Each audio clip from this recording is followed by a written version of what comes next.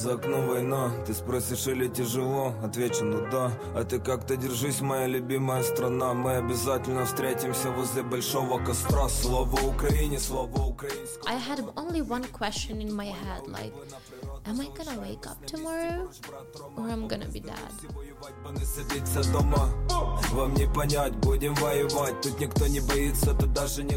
I see the faces of my friends and family in the faces of these people, and they're ordinary people that didn't ask to go through this, but they're stepping up in a major way.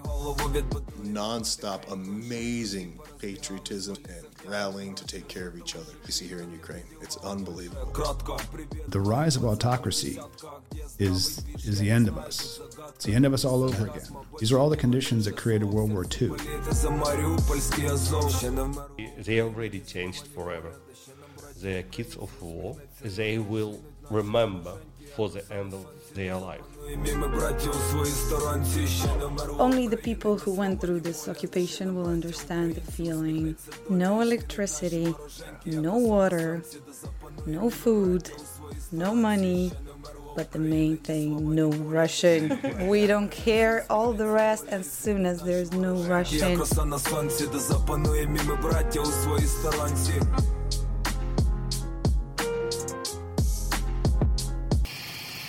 You're listening to JD Off Leash Inside Ukraine.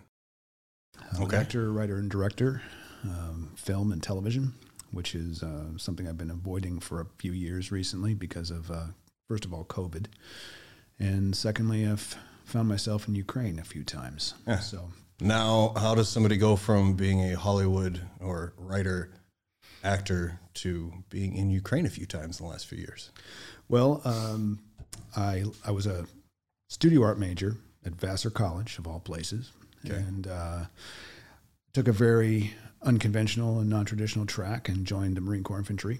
Not the usual pipeline to screenwriting. No, I was trying to weaponize art, and so I went to the Marine Corps and served as an infantry officer down in Camp Lejeune for the extent of my first contract, about 3.5 years. With the 2nd Battalion, 8th Marines, did a pump to Okinawa. Peace was pervasive at the time. With the exception of Jacksonville, North Carolina. Which is, of course, always at war with itself. Yeah. Although it's a much nicer place than it was back then. Yeah, that's actually where I lived before coming over here. Well, not Jacksonville, but Raleigh, North Carolina. So I'm familiar, we'll put it that way. Yeah, Jacksonville's a little bit of a step down from... A little bit. Yeah. And it's had 20 years of war to feed it. So I think Jacksonville is a much different place than it was at the time. And I left active duty, and it turned out that my unit, the battalion, was working up for a Mediterranean float.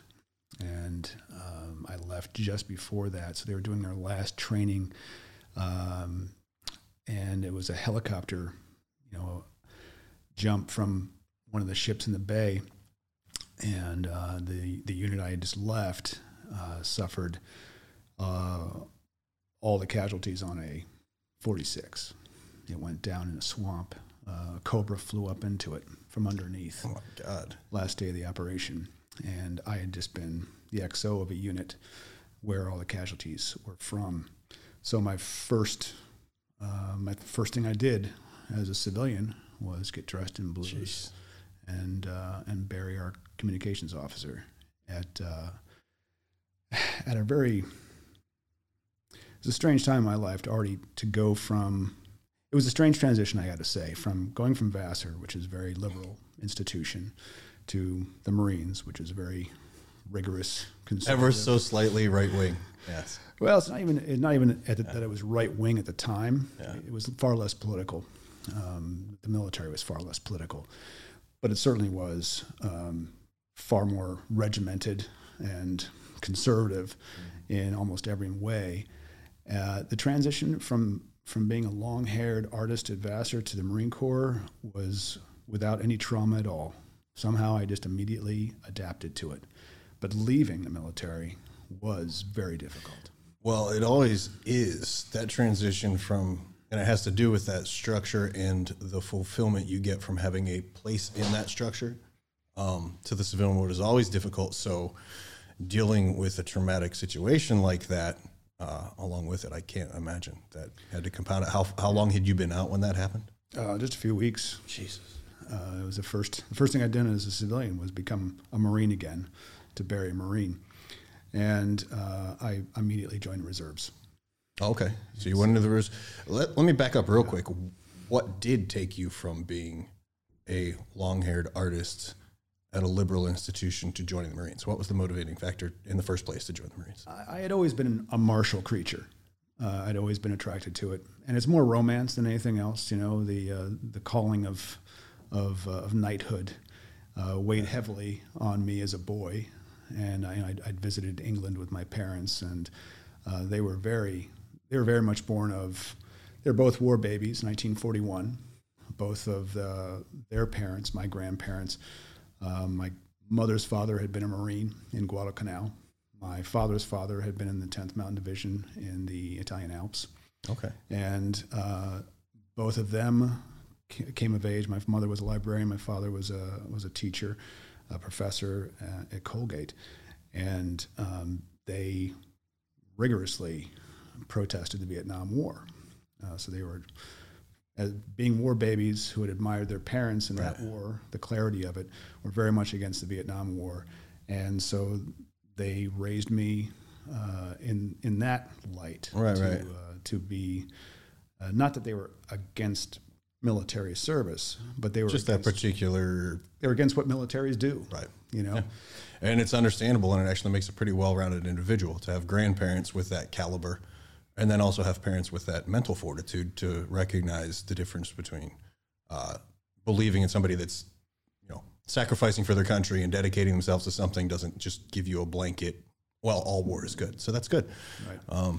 And so that's a different generation too. That creates a different kind of pedigree, that World War II generation. In fact, I still wear, anytime I'm somewhere that could be dangerous. This was my grandfather's POW identifier. Wow. He was in World War II. He got shot down. He was a tail gunner. Got shot down and was in a prison camp for a while. So in Europe? In Germany. And so I've held on to this, and anytime I've deployed in the military, and then it sat in a shelf for quite some time before I came over to Ukraine. And I was like, I think I'm going to put that thing back on. So it's my little good luck charm. So I took a silver dollar that my mother's father from Guadalcanal and kept him safe. Yeah. And I carried it with me in my pocket. Yeah, I'm not superstitious about anything except war. War, I'm extraordinarily superstitious. There's something about it. It's strange. You know, the environment creates the kind of hyper awareness we all talk about. But I think there's something to it. There were some days where I just felt the air changed.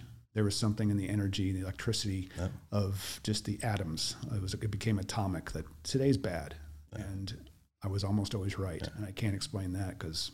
Yeah, well, we can go down a whole rabbit trail there because that's like a side obsession of mine. People talk about a sixth sense, and in my opinion, it's like a heightened fifth sense or heightened version of your five senses, I should say. I don't think it's that far off to believe that our brain is processing all kinds of data that we have no idea it's processing, as far as, like you just said, air pressure change at this time of day with the sun in that corner and this happening. Well, this happened once before in life, and this is what was going on. And we don't even realize we processed all that information. But somewhere in the DNA, it recorded this as a survival. Right. And like you said, when you're in a survive mode, that's very heightened, and you're in tune with it. So, yeah, I agree. So in my last, in between my junior and senior year of college, I went to the Marine Corps officer candidate school. It's about 14 weeks or whatever it was of just being thrashed as evaluation, trying to get rid of us, which I actually appreciated. They didn't care if they didn't get any of us out of it. It was not a commissioning ceremony. It was just to see if you have certain traits and abilities and thresholds which are valuable to being an infantry officer, Marine Corps officer. And at some points I wasn't sure I was going to make it, just because of injuries and fatigue and everything else. It was really rigorous, and I've used rigorous twice already. Did you face any special rigorous treatment, given the fact you were coming from a liberal college, and hopefully you'd already cut your hair before you showed up? But did any of that come up? Did you get any special treatment? Air quotes. I did. Yeah. I did because, I don't know what you know about Vassar, but it had been a women's college up until 1969 and was one of the Seven Sisters. And President Bush, the first, was president at the time. And so I was president of my class. So I was a President Bush, and I was from Vassar. So the drill instructors began to call me Women's College. President Bush from a woman's college. Yeah. All right.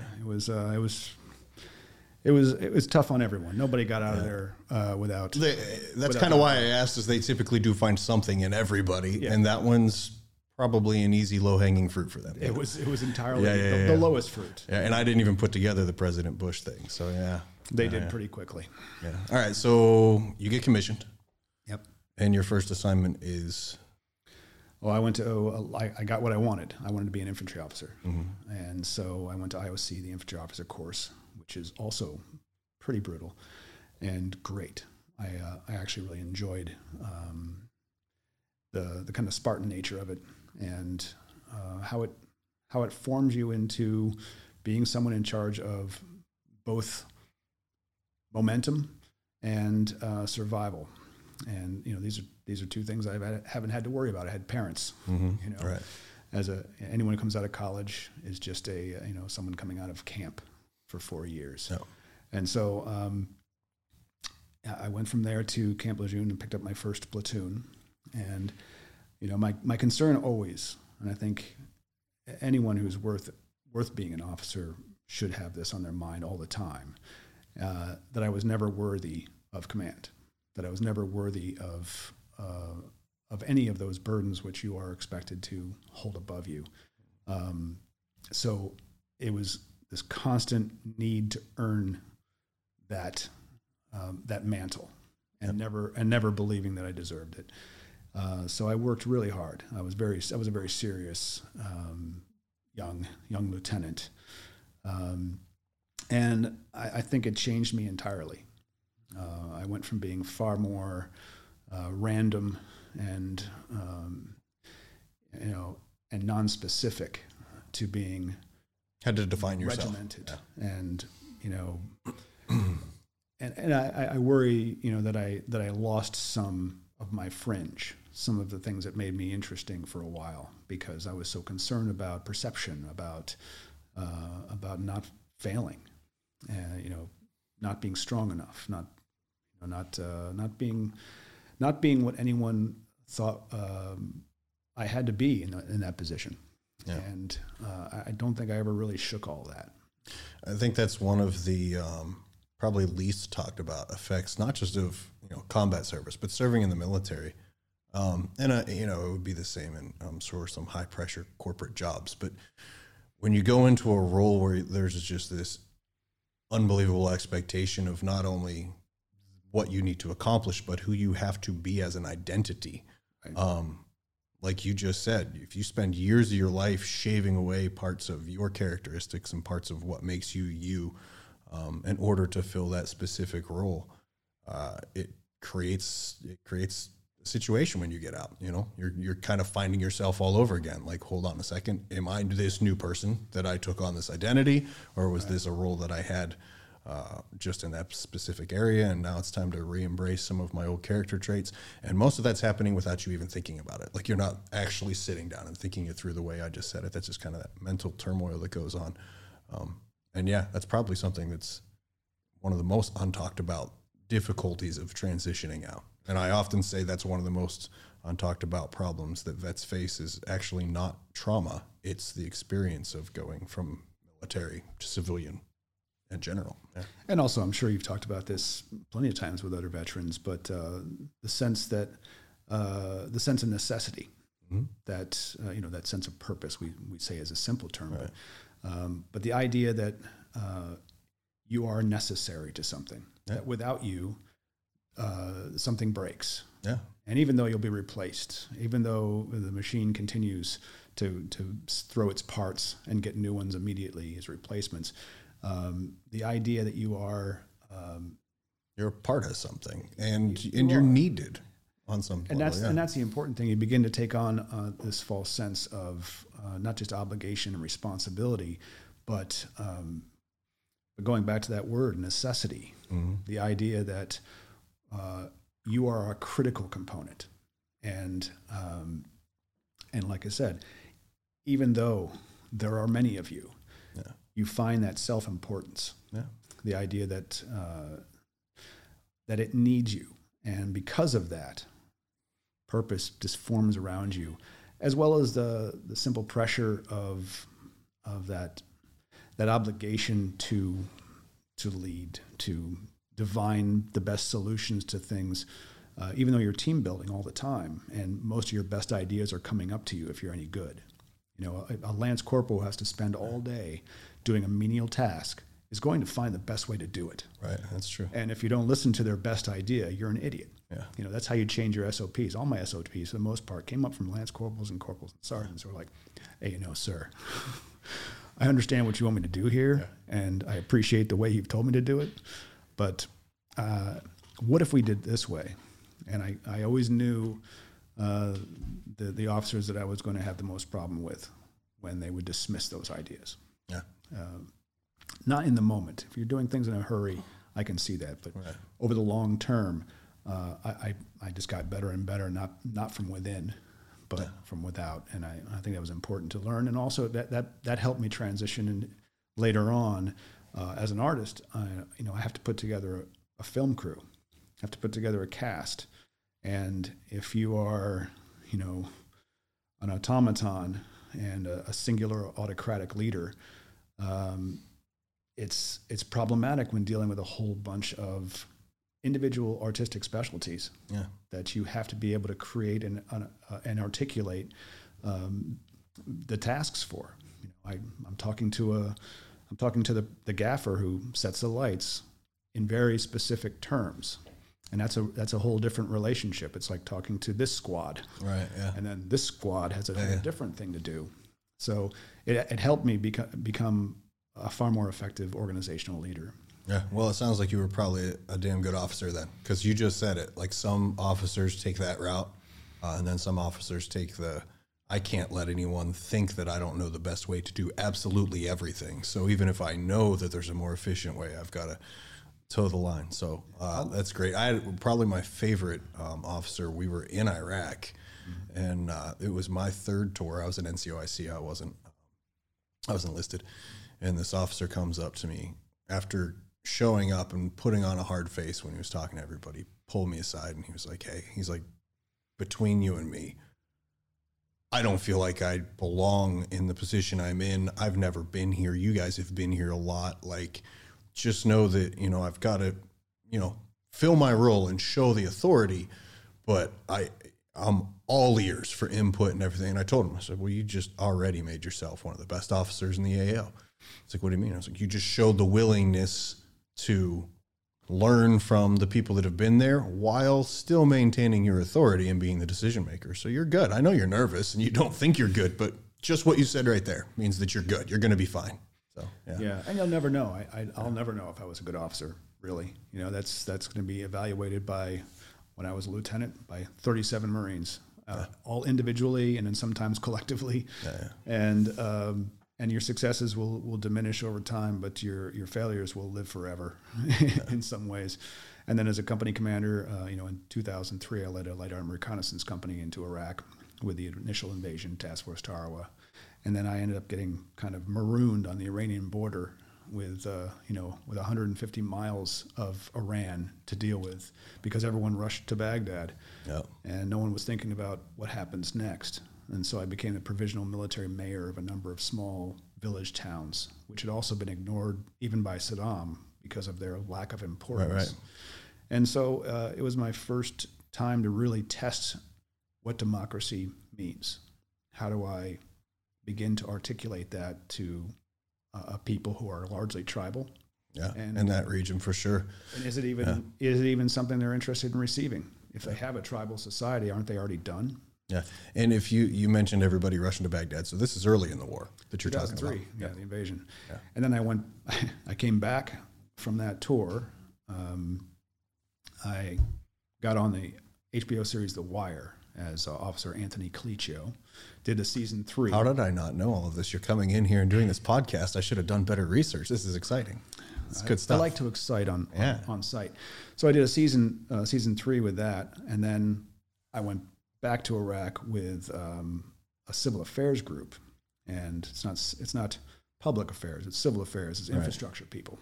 How do we put in power and water, septic systems, water, and deal with the regional politics, which was one of the toughest jobs in Iraq. It was a miserable job, yeah. And so I went with 1-5, the 1st Battalion, 5th Marines, to Hurricane Point in Ramadi, which at the time was a tremendously embattled city. There was no winning something there until they paid off the sheiks, which they did the year after we left, and the Arab uprising. But at the time, Ramadi was pretty much hell on earth, and we went out every day, and we had like 137 wounded, 27 killed in 6 months with 1-5. So that was a very haunting tour. And I came back to the death of both of my parents just within a year. Oh, my God. They both died. And so I left the military. I was like, and everyone always thinks that was insane because I was 16 years in, 4 more and you can retire, 6 more for, I guess, reserves at 62, 62. So I guess I could have taken a staff job and stayed at home, but there was no one to take care of my family. I had a baby girl at the time on my second tour, and I'd seen her born, and then I'd left. So, you have to make a decision at a certain point. And we talk about the selflessness of service, how we go forth for our nation, and how it's kind of considered this great sacrifice of self. What we don't talk about very much is the better you get at it, the more you want it. Yeah. You want to use your skill. And the more you're presented with the idea that that you're built for combat, and if you're capable, you should be in combat. That if you're not, somehow you're wasting something tremendous. And I couldn't not be a combatant leader of some kind. I couldn't not be involved in a war that was ongoing. Mm-hmm. So I had to leave the military entirely. Yeah, no, I've said before, in my opinion, the sacrifice and the selflessness and the wanting to do something for something bigger than you is the motivation to join. So it is a quality that you see in most people that join the military. But like you just said, it evolves from there. It's that decision to join is where that service takes place. After that, it takes on a very personal, you've said it, sense of purpose that you start to build upon. And I'm not going to call it a selfish endeavor, but at some point it becomes something that you need. It's something that makes you feel fulfilled. So you're doing it, you're doing a service to your country, but you're also doing it because, like you said, you have found a sense of purpose, and anything less than that doesn't feel fulfilling. Yeah. Well, you actually hit on it. Where I was going is you go from this idea. I think it's more idealistic than it is realistic. That you're selfless, and then it becomes selfish. Mm-hmm. Yeah. And then I wasn't going to be the one to use the word, so thanks for being the guy to say it. But I'm happy to do it because I felt it. I began to make decisions that I felt myself. I'm choosing the Marines over my family. Yeah. And people do it all the time. I don't have to deploy, but I want to deploy. So I'm going to leave my family and deploy. And that's a selfish thing. And the two of them kind of get, I think we as society and as an organization, we like to choose the one term, but it does become the other. And I came to that point where I thought, okay, I'll either continue to deploy until they bring me under a flag, or we win, or I should leave. It was never about benefits in the first place. I never thought I was going to be a career officer. I never thought that this was going to be something I'd retire from. I had to sever it completely. And the bizarre thing is, I came back from my second tour in Ramadi. I'd been wounded, everyone had been wounded. And I finished up the next season of The Wire. And then of all things, they'd sent me a book called Generation Kill by Evan Wright. I'm familiar. Yeah, it's very well done. He followed a... Did you like the TV series? I was an advisor, and I played the executive officer in the TV series. I was going to say I was definitely a book guy. Yeah. And then I haven't actually watched the TV series yet because so frequently the TV series or the movie ruins the books. So since I liked the book as much as I did, I stayed away from it. But now that there's a connection, I guess I need to watch it. It's actually very well done. It's the same people who did The Wire did Generation Kill. They sent me the book and said, "What do you think?" And I was working 20-hour days in that deployment, so I didn't even read it till the plane ride home. And I said, "Yeah, if you do this right, if you do this honestly, this could be really, really good." Yeah. And they took it on, and no sooner as I'd been like, "Okay, I'm out of the military," I got on a plane and I flew to South Africa. And played military. We recreated the invasion that I'd actually been in. And we were in Namibia, northern South Africa, and Mozambique. We shot the series, and I was basically gone for another 6 months to do that after having left the military, so I wouldn't leave my family again. Now, that happened very organically for you. Was that the plan? I mean, not necessarily that immediate, but was that the plan? Get out of the military and go back into screenwriting and directing and the movie business? Well, I'm kind of prismatic as an artist. I illustrate books. I write poetry. I write essays. My book, Dust to Dust, my memoir, came out in 2012. I've directed 3 films. I've written 10 or 12. I'm currently writing a screenplay right now for a miniseries. And it's almost whichever one draws me the most in the moment. It's like I'll go fallow on poetry or essays for years. People always think you have to write every day to be any good. I'm like, no, you have to write when you're willing to. When the inspiration's there organically. Yeah, exactly. I don't write on assignment. I write when something comes to me that I think I need to figure out. Do you think that this artistic side of you and the fact that it's always been a big part of you gave you any advantage with the self-therapy that's necessary when you, A, get out of the military, and B, go through some of the experiences you went while you were in the military? Because I know that a big problem with most returning vets is not having an outlet to express themselves. And that's a great point. Yeah. I've taught a lot of veteran writing workshops for exactly that reason to people who are not writers, but as a way for them to find a channel. Yeah, find a way to tell these things that they can't explain to their friends and family, even if they're not interested in doing any kind of public publishing of any kind. Just a way to finally put it out in a way that others can understand it if they were to read it. And that's been nice to do here and there because I meet veterans of all different stripes. Yeah. And we've always kind of focused on the combat veteran as if they're the only veteran, when 95% of the military is not combat veterans. They're all combat support. Yeah. And they've done a number of things. I think those stories, as they begin to compile, create a much better picture. We have had a lot of trigger stories. Yeah, that's kind of why I pointed out too when we were talking about your transition out, where I made the comment that sometimes it's not necessarily trauma that creates that difficulty of transitioning from military to civilian. It's all of it. It's the sense of purpose. It's the sense of camaraderie. Yeah. It's the sense of family. It's all of those things. So yeah, when you bring up, not everybody's been through combat, but that doesn't mean we downplay the mental struggle that takes place when you transition from what is a completely different life on almost every level back into the civilian world.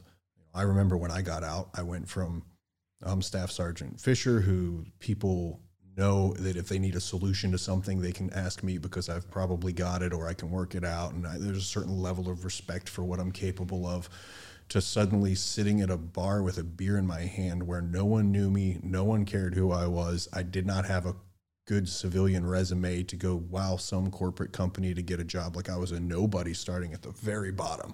Yep. And I was like, just 3 days ago, as you know, most people don't do 20 years in the military. They do 4. So at 8 years, I was a senior-ish guy. I was somebody that's been through 3 or 4 tours over in Iraq, somebody that's, who's got experience, and then all of a sudden I was this guy all the way down at the bottom. Right. And we talked about that earlier, the sense of self-importance, which is actually valid. Yeah. You are important to the machine. You are someone who actually makes things happen. And suddenly to have no responsibilities at all, to have absolutely no one come to you as if you are still participating as a contributor to anything. Yeah. So it's awesome you're doing these writing workshops and things. Where are you finding the veterans? Is this people that are kind of inclined towards art and so they find this, or are you finding people that are coming through a counseling service? Some of that comes through, military programs. NGOs have sprung up. Every university has come up because they want VA money. So many, veterans are finally going to college. And while they're there, they have started veteran programs, either veteran writing programs or veteran studies, peace and conflict studies. Mm-hmm. And a lot of these people kind of gravitate towards that if they're not going for something which is craft specific, if they're not there to be a welder or, an IT specialist. They can be drawn sideways into some of these different, opportunities. And they, of course, reach out to people who know how to do these things. Yeah. And I think that's an incredible outlet too, because I think you hit the nail on the head with one of the difficulties is having so many experiences that are just kind of yours. No one else in the world really understands what it's like inside your head because you've had these experiences that you just can't verbalize in a conversation with somebody. So I would imagine that's extremely cathartic for people being able to, like you said, even if it's not on a public forum, just to put it into words, just to put it into writing and kind of learn how to do that. It's probably extremely therapeutic. So that's awesome. Yeah. And a lot of people bring their own baggage, obviously. We recruit from everywhere. And most people have already come with most of their trauma. The military finds a way to trigger it. So many people have from so many different backgrounds are also seeing the same world that we're all in. And we would talk about the uniformity. The military is all supposed to be composed of people who eventually become the Borg, we're all one. But, when I'm in Iraq, I'm looking at trash on the side of the road, not only because it's probably hiding an IED, but I'm interested in what people are throwing away. Yeah. I'm interested in when I see they over in Iraq for some reason, they had soccer players on their paper cups, and you'd see these portraits. And of course, as an artist, I'm drawn to imagery of imagery. And so I'd see these piles of faces crumpled in a corner. And I think that's amazing, but I'm looking at it for that reason. And someone who's a soccer fan will look at it for a totally different reason. And every other person on that patrol didn't look at it at all. They're like, not an ID, not an IED, trash. Right. That's trash. Right. Whereas I found these small details fascinating, and I have no idea what anyone else on that patrol was also looking at that I was completely missing because of where they came from.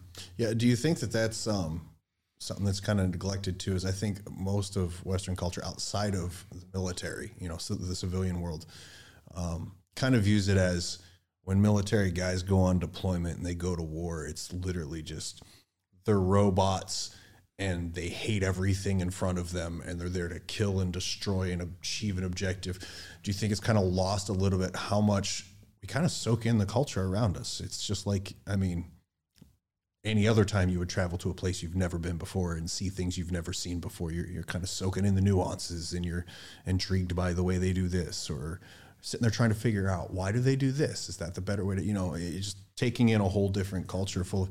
I think that's probably a nuance that's lost, and a lot of different portrayals and an understanding of what goes on with military people. Yeah, and I hope that that's more true than it feels like it is, because there's such a blindness to nuance in America now that we go to other cultures and we still go to the McDonald's there. Oh my gosh, don't get me started on McDonald's here in Ukraine. It's insane. Yeah. But, so many times I've gone with people because, due to education and exposure and background, they didn't have that intellectual curiosity. Yeah. It had never been encouraged. It had never been, there's nothing of it, in their family. And so they don't even know how to see a lot of that, which I always found, kind of sad. What a tremendous opportunity to see the world anew over and over again. And so many people, I think so many reporters are flawed in this way as they seek the familiar. Yeah, see it through the lens of what you know. Yeah. And so that's the stuff you key on instead of the things you don't know, which I find fascinating on both levels. I'm like, even in Ukraine, I'm here. Most of these stores are selling, Tommy Hilfiger, and it's Americanized. I know. Well, see, I'm the exact opposite, so maybe I'm missing part of the culture here, because if I see anything that smells American, I avoid it. I want to experience something that I'm not going to be able to experience in the States. So, yeah, I avoid the American food. I avoid the American retail. Although it's funny you bring that up, because pervasive though. I mean, we joke it's pervasive, but like 20 years behind. Yeah. Like Adidas is huge here right now. It's all about Adidas. I'm like, in the late 90s, early 2000s it was. And so certain parts of the retail culture, it's kind of funny. We all just make a little joke about it. Are like, what was super cool 20 years ago in the United States is super cool now here. Well, they used to have that with the Soviet Union. Like the Beatles were huge in the 80s. Okay, I didn't know that. Yeah, so it was always like it's about access, but Ukraine's opening it up. I was here. I was here of all things with a Partnership of Peace program in 2000, which was right down in Chabanka, north of Odessa, on the Black Sea, and we were just here for a couple weeks. We had our LAVs shipped all the way from Quantico, Virginia, through, across the Atlantic, through Europe, on train rails to Ukraine, so we could do this one little exercise with the Ukrainian Naval Infantry, who were based, of course, in Crimea at the time. Right. And this is before Russia took it.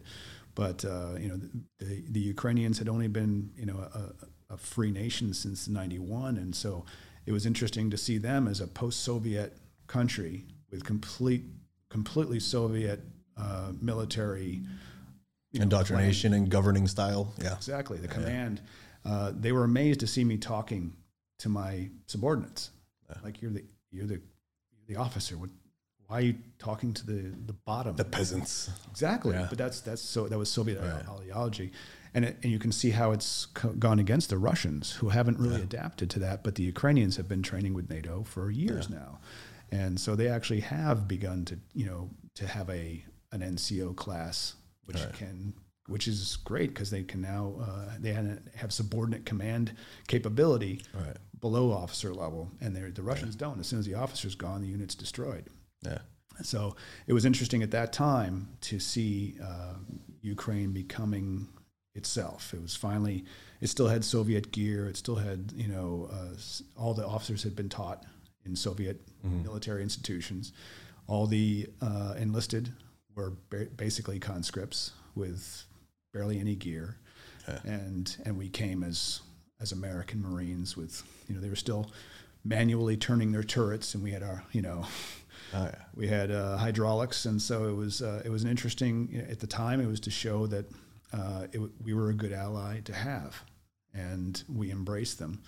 And I'd had a great impression of the Ukrainians, hard, fierce, serious workers, and it was like that again when you've already talked to Adrian, but Adrian Bonenberger, Matt Gallagher, and I, 6 days after the war began here, flew to begin the City Defense Force Training Academy. Yeah, so let's tie those two time periods together. When did you get out of the Marine Corps? I left in beginning of 2007. Beginning of 2007, and went and worked on Generation Kill. Yeah. And then just pursuing your art, whether that was poetry or writing or theater, for 13, 14, 15 years. And then I would imagine you were probably one of the people who paid enough attention that you kind of knew February 24th was coming before February 24th. I cheated. I'm lucky. My wife, Tracy, is a Russian historian who is a professor at the nearby university in Michigan where we live. It's why we live in Michigan. And so she's tracking all the signs even more from the Russian side. I'm tracking them because of Ukraine, and between the two of us. I won't ask you to speak for her, but I'm curious what pushed her into that path. Does she have ties ancestry-wise, or just curiosity, passion? She was a Ohio girl, an All-American cross-country runner at Vassar, who chose between Chinese and Russian just by intrigue. Yeah. And she picked Russian, and then she ended up going there junior year abroad before the wall came down, or just after. I can't remember now. I think it was just after. And, she studied there for a semester. And then she's had a number of jobs that have taken her back to Russia, not recently because of hostilities, but she's probably been there 15, 20 times. So, yeah. I mean, it's a fascinating culture and history. There's no doubt about it. I've said frequently I screwed up because I've always paid a lot of attention to Russian culture, to Putin's story, to that kind of history, and was very ignorant to anything Ukraine up until this, which now is shame on me, but because I know there's so much rich history and culture here.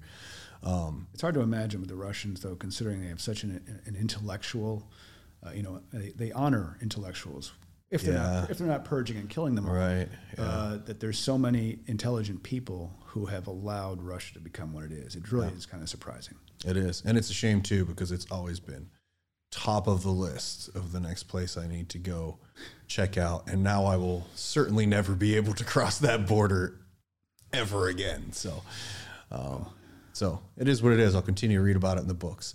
So she is, of course, paying close attention and seeing some indicators, but you are here, I believe, within 6 days of the missiles hitting. Is that correct? Yeah. How does that happen? Because obviously you might not have had the ticket yet, but you kind of had the mindset before the missiles even hit for you to respond that quickly. Yeah. No. I didn't. Obviously, we didn't know exactly what was going to really happen, and as soon as it did, the catalyst for us was Adrian, who, of course, had been a journalist in Ukraine since 2014, the Maidan, and had met another journalist and fell in love and got married. And her parents were still here in Kyiv, and they were up in an apartment, and Kyiv was was about to be under siege. Yeah. And so their mission was to go get their parents out and get them back to America to safety, if not the parents being reluctant to be rescued. Right. Because they're older, 70s, Well, they're Ukrainian. Yeah. Ukrainians don't need to be rescued. We've got this. Yeah. Yeah, and interesting, I'm sure he talked about this, but, her mother's Russian and her father's Ukrainian, and, she was dealing with the shame of this happening outside. So what was your connection with Adrian? Well, Adrian, another writer. He was Army. Yeah, but we met because of his Afghan Post book. He's a writer, a veteran writer, and so that community was very small for a while, and he was early in that group like I was, along with Matt Gallagher, who was also early in that group with Kaboom. So three memoirists that came out of the same. Well, Adrian was Afghanistan, but Matt and I were Iraq. Had all just kind of met each other through various, conferences and things like that. So we knew each other, and Adrian has done, as well as Matt, has done veteran writing workshops. So, a similar mindset for bringing art to the front. So he just sends out a group text, says, "Hey guys, I'm going to Kyiv to get my wife's parents out. You want to come along and help?" Or how does that go down? It was very close to exactly that. He sent me a message that said, "Going to Ukraine, want to come?" And I had one of those hard moments where I have to turn to my wife and say, "So I have this idea." That little animal inside we were talking about earlier that really likes to seek a sense of purpose, he's kind of trying to get out of the cage right now. Yeah. And I've been latent for a long time. Yeah. So when he said, if it was just going to be getting her parents, I don't think that I would be necessary. But he said, while we're there, we're going to set up some kind of a civilian course to teach people how to fight, how to defend their cities, because most of them can't escape, and most of them don't want to. And we have no idea where the Russians are going to stop. Yeah. They're coming for everything. So we're going to stop in Lviv first and work out a way to get her parents to Lviv and then extract them. But we'll be there for 2 to 3 weeks. We don't know. What do you say we set up an entire progressional battle training for civilians who have never picked up a rifle. And I said, well, that's just my game. Yeah. And in more than one way, that is why I'm sitting in this seat in Ukraine as well. Because it turns out that is the nonprofit program that I initially came over here to be a part of and work with, how I met you guys. And then I've told the story too to you off record, that right after, I don't know, maybe 10 days, 2 weeks after, I had been obsessing over the idea and was there any capacity in which I could help, but I don't want to just go there and not bring value, because I did have a business at home. I had a million reasons that it was not wise for me from a selfish standpoint to come over here, but just kind of needed that little nudge. And then I was watching Anderson Cooper one night and I see these 3 guys that are training people to stay alive. And I was like, I could do that. That would be something I could do. And then I just kind of forgot about that moment until I'd been here 2 or 3 months and saw that clip again on somebody's website and was like, wait a minute, that was Adrian and Ben and Matt, the guys whose nonprofit I'm working with now over here in Ukraine. Didn't even put it together at first, but so in 2 different ways, that was very influential in me ending up here, was you guys doing that program. So we always wonder how we all meet. Right. This is how it happens. Yeah. And you've since taken that idea and diversified it into rescue and supply and training as well. So we weren't doing supply, we weren't doing rescues or extractions or anything at that time. We were just focusing on training. And now it seems that the civilian training aspect of that for city defense has kind of stopped because of their sense of a static nature to the war in comparison to where we were. But the Ukrainian military desperately needs it.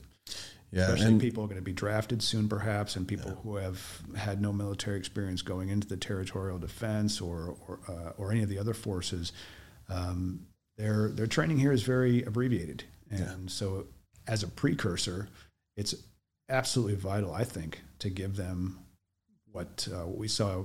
Actually, we visited the facility you were still running out in the forest near Lviv somewhere, and that's what they're learning. Yeah, these are guys coming in to pick up some extra skill before they actually go forth. And you lived in North Carolina, so you've probably heard the phrase, if you don't like the weather, wait 5 minutes, because that's said often in North Carolina. So here we say, if you don't like the plan, wait 5 minutes, because it's an evolving war. It's unprecedented. The volume of independent volunteers not associated with a pre-existing organization that showed up here like yourselves, unprecedented. Everything about this war is unprecedented. It seems to have galvanized a certain type of person as well. It has. It's been a flame that's attracting moths of the same kind, if you will. And so it is evolving. The civilian need is more so medical training now, because as we know, the Russian strategy is to try and take the legs out from underneath the civilian establishments through infrastructure destruction and straight on targeting civilian residential buildings and playgrounds. And so, the training is more so survival medical, TCCC, with the civilians. And then, like you alluded to, just making sure that the people that are going to the front have the wherewithal and the training and the understanding to work as a team and come home to their wife and their kid at the end of the day. Yeah. Well, not at the end of the day, but at the end of this. I hadn't realized currently you can't get a real number about anything in this war that's vetted anymore, but we anticipate between 800,000 to 1 million Ukrainians are currently in uniform in one form or another. That doesn't mean they're on the front fighting, but there's the levels of support. Right. Well, they've got the territorial defense, and then they also have their National Guard, which is more of a security detail, and then the police are actually considered part of the military here as well. And like you said, there's just kind of different levels to defense. Right. And then past that, you've got every single Ukrainian civilian who's ready if that has to be what has to happen. So, it's a nation that is trying to figure it out the same way we are. When you guys came over, it was beginning of March. When I came over, it was beginning of May, and I had the same mentality. As I thought this fight, like direct contact, is going to reach every civilian at some point in time. And so that's where we concentrated our efforts. And then it evolved to where you realized, okay, Ukraine's actually really good at this war thing, and they're keeping the fight at the fight. And of course, we don't know the future, but it looks like they've got a pretty good handle on stability as far as not letting that line progress any further. Right. And so the goals change, the need changes, not goals, the need changes. And you just have to adapt with it. And that's no different for the Ukrainian people. I know that when we came over, they genuinely, everybody in the West legitimately believed they were going to be holding a rifle facing Russians soon.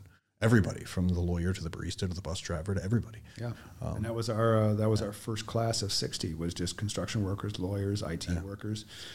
Usually, at my youngest, we had one kid who was just 16. His parents said, "Go learn these things, because you're the one of the house who's going to be holding it out so we can evacuate." It's amazing to see that when you go from that to people who are all up in their 60s, who are just, their families already been evacuated, and they're like, as you know, 18 to 60, you couldn't leave the country. Right. So they said, okay, well, if I'm here, I'm a soldier. Yeah. I have to be prepared to do that, because I have no idea. 5 of them out of 60 had ever held a weapon. Yeah. And now you've come over in a journalistic capacity, but how was the temperature change from that first time you crossed in here 1 week after the missiles start going to this time coming over, as far as just kind of reading the culture and society and where they're at? Because you've been all over on this trip, and I look forward to talking some more about that, but just overall the Ukrainian atmosphere. Well, at first it was incredibly tense, because they hadn't yet fully stopped the column on its route to Kyiv. And as you remember seeing the photographs of that column, it was unbelievable. Oh, yeah. A complete vulgar display of power, which, I don't think I ever thought it was going to be utilized. They just thought that's all you need. Oh, yeah. Is a We're parade going of, to scare them. Yeah, a parade of terror, and everyone's going to say, well, we can't fight that. And then they got punched in the face, and I think they were more shocked than anyone. And so when we drove over, there were miles of women and children with one bag waiting to cross the border on foot.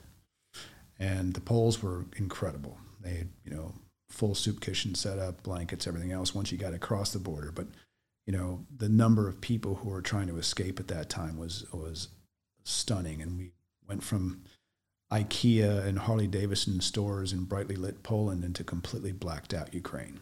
That's where we kind of felt that change, that sudden sense that everyone in the country was involved in something serious. And it was all blacked out for all the way to Lviv. We didn't see lights, only a few candles burning in the, traditionally in the cemeteries. And Lviv, which is a place which hasn't been touched by much of any discomfort for many decades, was grim. No one smiled. No one enjoyed themselves. It was a dark kind of place, and we still didn't realize, how deep the Russians had come in terms of intelligence and recon. We just assumed they were all over the place. Right. And so we also had to be very cautious, just entering our apartments, leaving it by different directions, taking different cars, splitting up. And so, even though I didn't feel that I was directly, in the line of assassination, it was possible. We had just hide the location of our training base, because just before we left, they hit Yabariv with 9 missiles or whatever, and caused incredible damage. We were doing that kind of thing, so we couldn't have any photographs where the location could kind of be understood by anybody else. So that was a very different time, and we didn't go any further than Lviv. We stayed there, we trained. And then we left. And the Ukrainians felt pretty much the same way in Lviv. They're in it. Yeah. They're in it. The trainees. No one's shooting at me yet, but I'm in it. This war is going to reach me. Yeah. And because our first night there, we heard air raids. I've never heard an air raid in my life, and that changes everything. You look at a blacked out city with nothing but sirens going on at 3 a.m. You think, that's an interesting way to live. What if you had a family here? What if you don't know what's going to come out of the sky and where? Yeah. And so that was it was a tense time. And then those trainees, I want to hear your impression of these. As you stated, these are bus drivers, construction workers, pretty mind blowing how hungry they are to learn, isn't it? And once again, that pressure was back on to not let them down, not let them down, to give them the absolute best training, to make sense to people who have never designed their lives like so many of us as volunteers. You and I volunteered to join the military. These people, they weren't planning on it. Nope. At 55, you think I'm probably done with my my youthful service, and they came in, and that first day, there's 50 of them just staring at us, and we had to not be bad. You know, so it was right into it. And of course, I'd been out since 2007. So I had to reignite all these different instincts that had gone fallow, and, you know, and once again, be a damn good infantry officer trainer. And so did the other two trainers. And the seriousness, I mean, I've trained a lot of Marines. And as you know, as a former staff sergeant, as an NCO, as a private at one point, training can be boring. Repetition can be boring. And, you know, I've trained Marines who were pretty sure they already knew what I was giving them. Right. And there's a very different feeling to that when everybody is absolutely like afraid and desperate for They're counting on every word you say saving their life. Exactly. Yeah. It was a totally different experience, even though we were trying to create the same right. end result, a capable individual who's confident and reliable, right. and has enough skills, and has begun to at least learn to think strategic or tactically about how to just go down a street, what to look at, how to coordinate with other people in your group. And so the way they looked at us was, kind of immediately brought back all of that seriousness in myself. I went from being back to being an artist, and suddenly I was like, Marine. Yep, I'm Officer Busch again. We're back into it, and I've never seen a group unfailingly and seriously focused on being good at it. Whatever we gave them, they wanted to be good, and that's very rewarding. Do you remember the first time you tangibly saw the transition? And I know you saw it because I see it in every group we work with.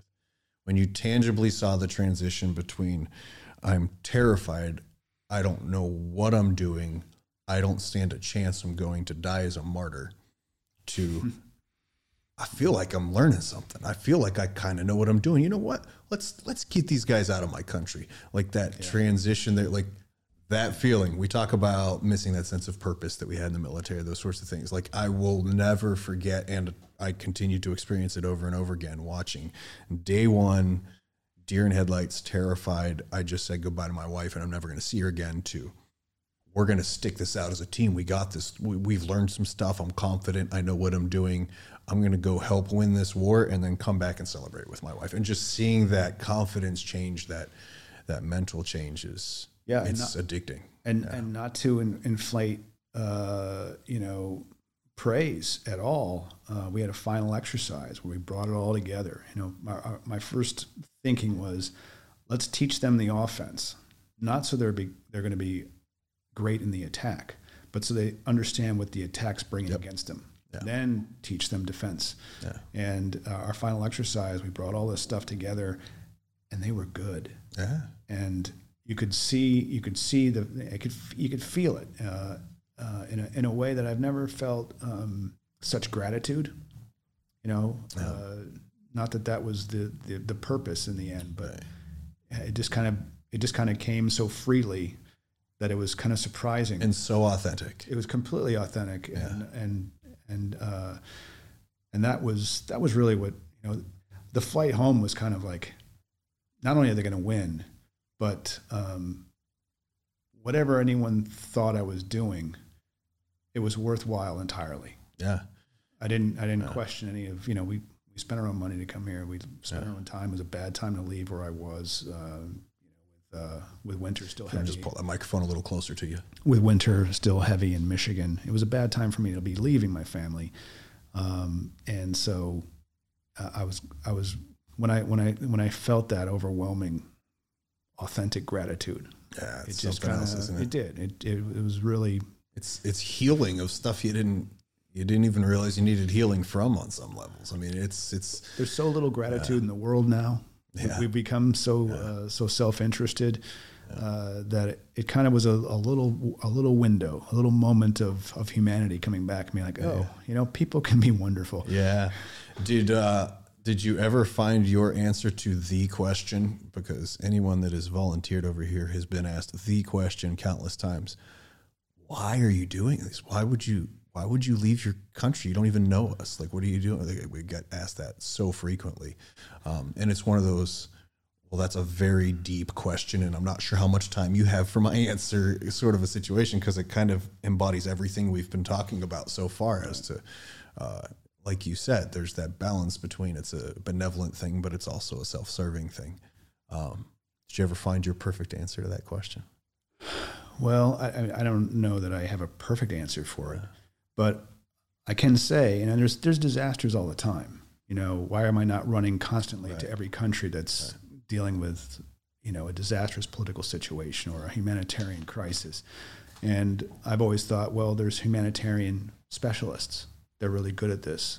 They're already ready to do these things. We've developed that ecosystem of support over generations at this point of helping other countries with this problem and this problem. A political answer, I can't help you with that. A humanitarian, answer where you need water, there are plenty of people who can deal with that. Yeah. That's not my wheelhouse.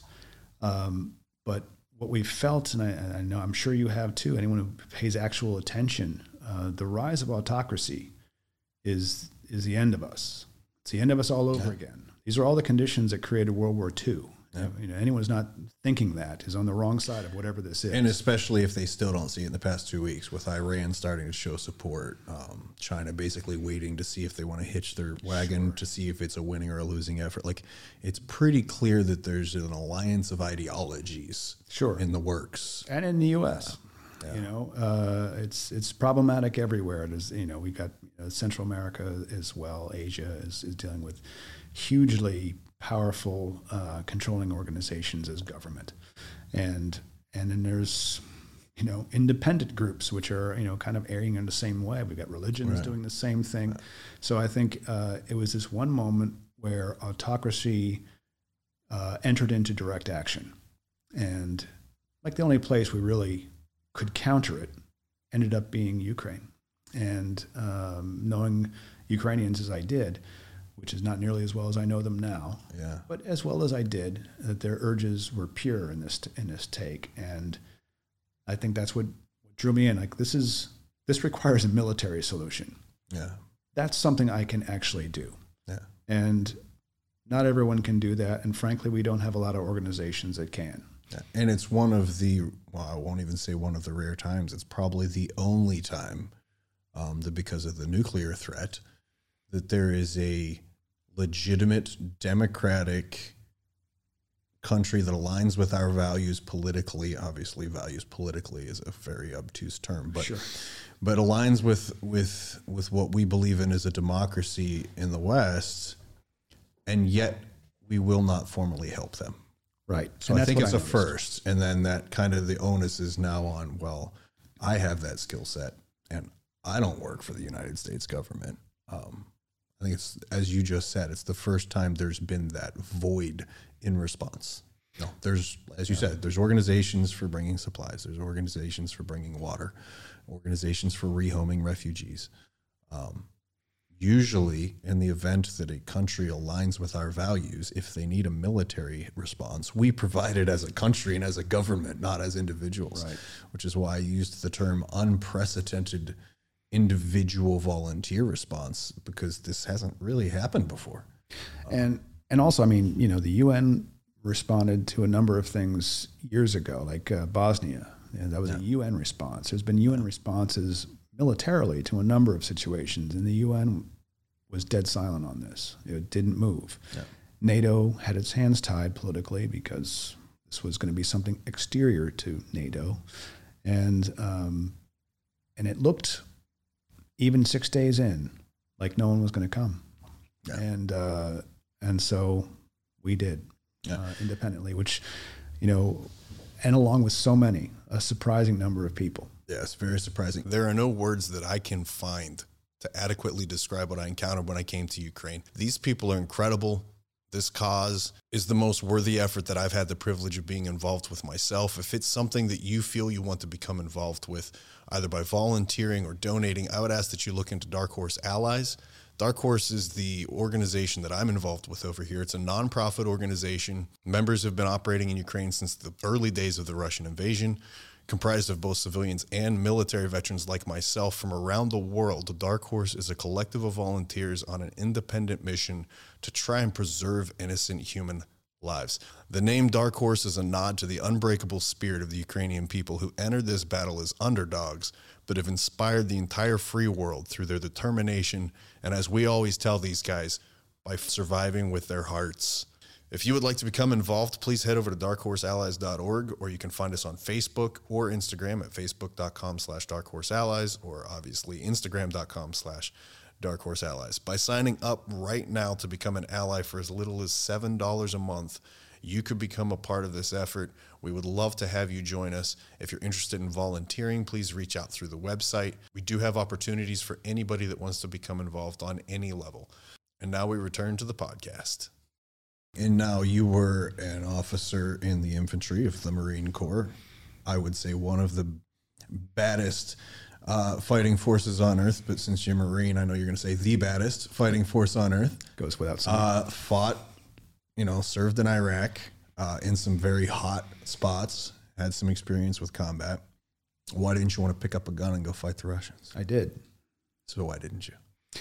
I have 2 daughters and a wife, and I gave that instinct in that world 16 years to kill me. Yeah. And having survived, I've made other promises.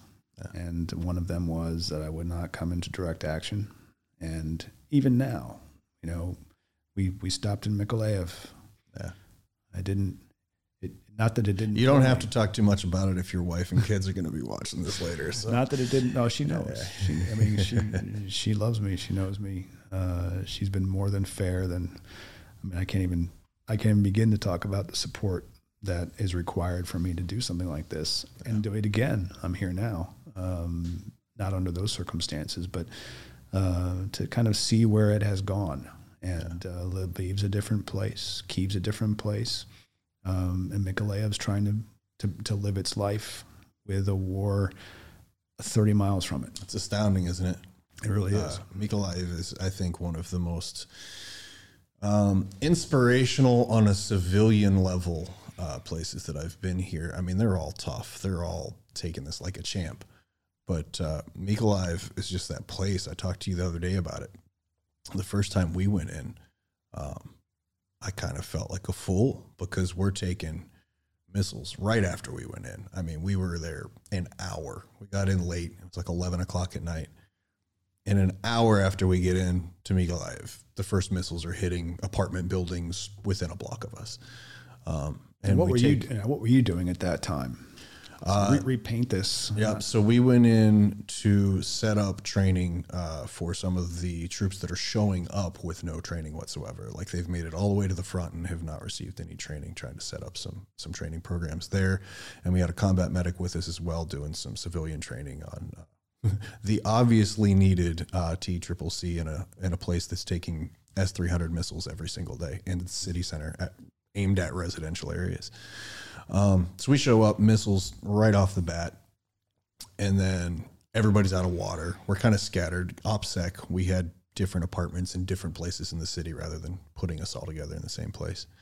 And so we're messaging everybody good, but the water's out. So again, we got in after the imposed curfew, so I had no exposure yet to what the civilian status of Mykolaiv was. So I get up in the morning ready to be a superhero. I've already sent messages to Lviv. We need 2 box trucks. We need to set this up. I need you to find a place to load it up with bottled water and get it down here. We're going to offer to evacuate people. We've got vehicles. I'm ready to go. I didn't sleep that night. I was full of adrenaline. We're in it. The missiles are hitting. These people need us right now. We'll deal with the training situation right now. We need to help these civilians. And I get up in the morning and I walk out and I see exactly what I expected to see. Because I should also point out, you were talking about blackouts. When we came into Mykolaiv, they don't mess around down there. You do not turn on a light, as you saw. Yeah, still blacked after out. curfew, right? So when we came in, I didn't really see hardly anything in the city. And so I get up in the morning and I walk out, and it was kind of what I expected, just because I coincidentally happened to be on a street that was all abandoned and nobody was staying there. So I walk out and there's just nobody on the street, but there's one little old man walking down the street with a bucket in his hand. And I'm like, all right, that guy knows where you go to get water, so I'm going to just kind of follow him. Not make it obvious I'm following him, but I'll follow him and see where it's at, and I'll be the guy with the intel. I can tell everybody, oh, I found the source of water, whatever. And I walk around the corner, and there's hundreds of people all in line at a very designated water spot that they all know they come and get water every single morning, and they're passing out food, and there's little kids playing with their RC cars in the streets, and I was like, wait a minute, okay, I kind of thought, like you said, we're 30 kilometers from the front. There's missiles hitting this city every night. I assumed this was going to be the place where it's just military-aged males or a handful of people that are stubborn and didn't want to leave. But no, there's still businesses were open. I walk up, I see a Lviv croissant, which is kind of our universal crack house for us. We love that place, and most cities in Ukraine have them. And I walk up and I see people coming out. I'm like, I don't know. There's no water in this city. Like, there's the rubble from the missile that hit last night 6 hours ago. There's no way this place is open. And I walk in and I asked her, you guys open? And she looked at me like I was an idiot. She's like, well, of course we're open. I was like, oh, okay. And they're just in there with jugs of filtered water, washing the dishes by hand, prepping the food with this bottled water, and open for business. I messaged all the guys. I was like, okay, so maybe a little false alarm on the drama that I was, anticipating this morning, but meet up here for breakfast. And breakfast, yeah, Lviv croissant's open. So all met there. And then, as you saw, we come to find out most of the businesses are open if they haven't been destroyed. And then what I was going to say is, initially, when we started talking about Mykolaiv, is the spirit of the people. We talked about this before. Like, I was blown away to a person. Every person you ask at Mykolaiv, why don't you want to leave? Like, we can get you out of here. We're not asking for money. Like, this is we'll help you. To a person, it's, if I leave, my elder neighbor next door is not going to be able to take care of themselves. Or if I leave, the family with the kids down the street isn't going to have the support they need. We're a community. We're a package deal. We don't leave unless everybody's safe. And right now everyone's not safe. So we're staying here to help this community. And that's just very indicative of the Ukrainian culture. Yeah. And then, so you guys, when you came in this time, you spent a little time in Lviv, you came out to Kyiv, and Mykolaiv. Have you been anywhere else yet on this? Odessa. Trip? Odessa. Which is... What was your impression of Odessa? Largely untroubled by any of it, but also pretty vacant. It's also getting cold, but I was interested because it's their jewel. Yeah. It's also their vacation hub, and it's hugely populated by Russians. Yeah. So I wanted to feel like how everyone's looking at each other. That lines have been drawn. Yeah. And even talking to people in Mykolaiv, I was thinking, this huge port city, there must be an awful lot of Russian investment. There must be an awful lot of Russian business being done here. Yeah. And they all said, no, not since 2014. Russian investment is no longer invited, which I was surprised. They move a lot of grain out of Mykolaiv. Yeah, and it was interesting too. We definitely noticed a different temperature in Mykolaiv, which is to be expected when you're having that kind of attack on a regular basis. But you don't get the sense that I expected, because, as you said, they're all Russian speaking, which that's one of the huge misnomers in the West, is they believe there's only a few pockets of Russian speaking places and everybody persecutes them. No, it's the entire East and half of central Ukraine all speaks Russian and is proud Ukrainian while speaking Russian. But didn't get the sense, I had that same expectation as you were saying. Like, I was like, all right, Where's the FSB guys, and even not just FSB, but where's the Russian sympathizers? Because I know they're down here. I think that one of the big, well, there's quite a few, but one of the big underestimations on the Russian side is they were counting on, and have since 2014, loyalty from these people that have just grown up under Soviet systems their whole life, don't know any different, and would rather dance with the devil they know and listen to the propaganda, and have been, sympathetic towards Russian causes since 2014 in the Luhansk, Donetsk, and Crimea, and even some in the Mykolaiv and Kherson area. They rely on that, and they were relying on it a lot for this invasion, and they're fucking themselves by lobbing missiles all day and night into these city centers. In Mykolaiv, they're using S-300 missiles, which, most people might not be privy to that, what that is, but those are missiles that are designed for surface to air, and they were designed a long time ago. They're old technology. They're designed for surface to air. You cannot in any way, shape, or form claim that you are aiming it at a target if you're shooting it surface to surface. You're aiming it at an area. You can't aim them at a specific target. So the fact that that's what they're using in Mykolaiv is just proof that they're not shooting at targets. They're just trying to torment a people. They're just trying to kill civilians. They're trying to break their will. It's also showing that they're out of other operas.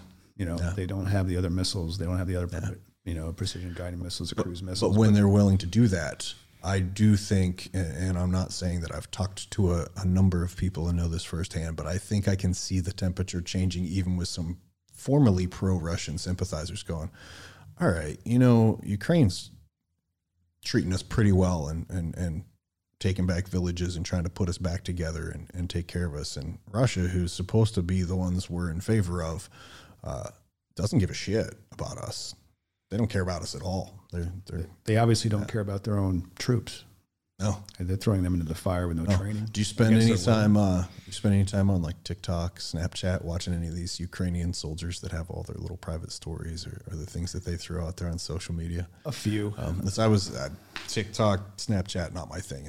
I still don't go on Snapchat. It's huge here. But I was going to say I've had to kind of become familiar with TikTok, and that's one of the things you just see over and over again is Russians who surrender and get taken in by the Ukrainians. And by day 2, they're like, can we fight with you guys?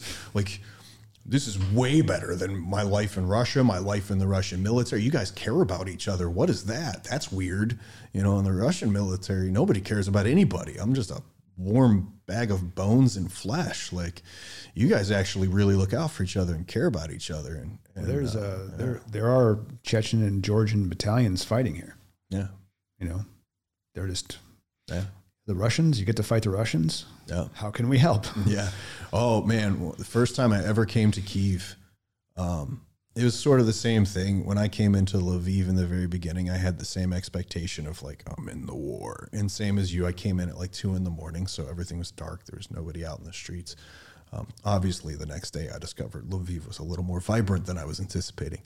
But same deal when I came to Kyiv. So I kept having this experience of thinking, okay, the next place I go is a little further east. This is where it's going to be nobody's out doing anything. And all the way to the line, 20 kilometers away, there's still businesses open. But first time I came to Kyiv, you kind of have your guard up a little bit because you're going to a new place that was attacked very heavily in the beginning of the war.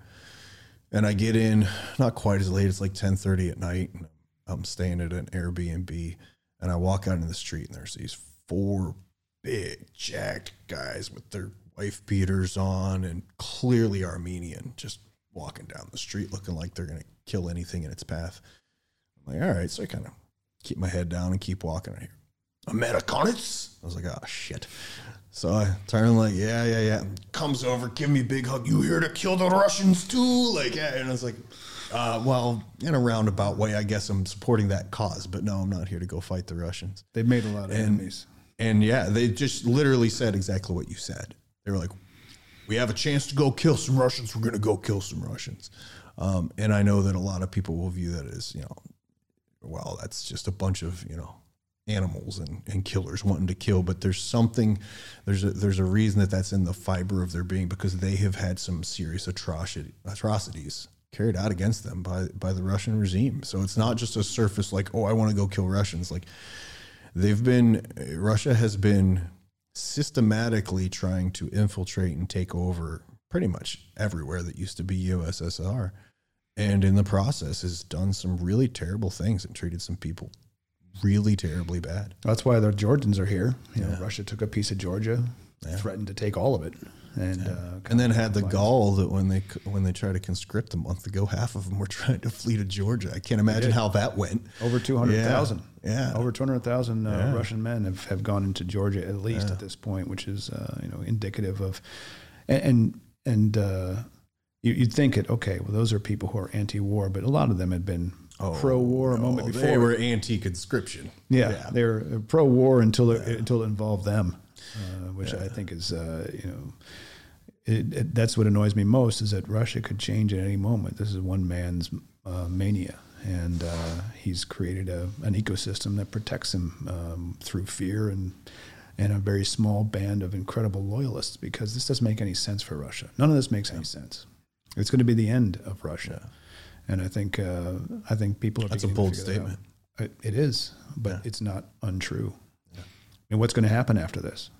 They're going to have expended their entire military. At this point, they have 25% of their military is not involved directly in Ukraine, which means anyone could just drive into Moscow. Oh yeah, that's a conversation that we've had. Not we need to go to Moscow, but we've had the conversation of, I mean, that's just. Well, it's not the only way in which their military strategy is lacking, but there's you're leaving yourself awfully vulnerable. The Chinese are noticing this. Yeah, and I think that it's worth noting, because I think too that points to, I don't know how accurate it was, although I don't think he'd be too far off if this was his mindset, but I think in his mind, you made the comment, this will be the end of Russia. I think he truly believed that if democracy thrived in the way that it is thriving in Ukraine, which that's a whole nother conversation about how amazed I am by the example of democracy and people pursuing what they want for their nation here. But I think that he truly believed that if it continued to thrive, 2014, when the people said enough's enough and really started the trajectory towards NATO and EU, and even if not joining them, but those are our principles and that's the direction we're going. I think that in his mind, he believed if it continued to go that way, it was going to be the end of Russia as it was.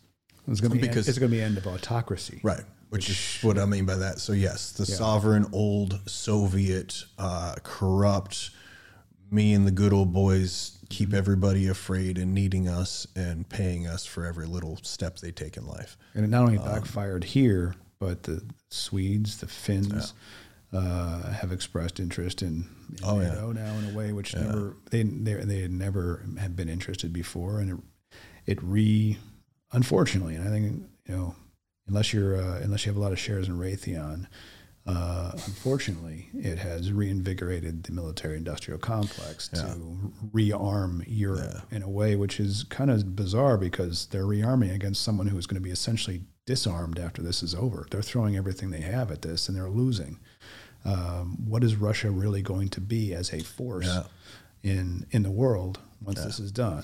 That's another conversation I don't hear very often that I think it's something that definitely jumps out at me, is the amount of weapons that are being thrown at it. And after we saw what happened in Afghanistan, do you think there's any chance the United States will be giving this kind of technology and these kind of weapons to someone they thought there was any chance they could lose and Russia acquire said weapons?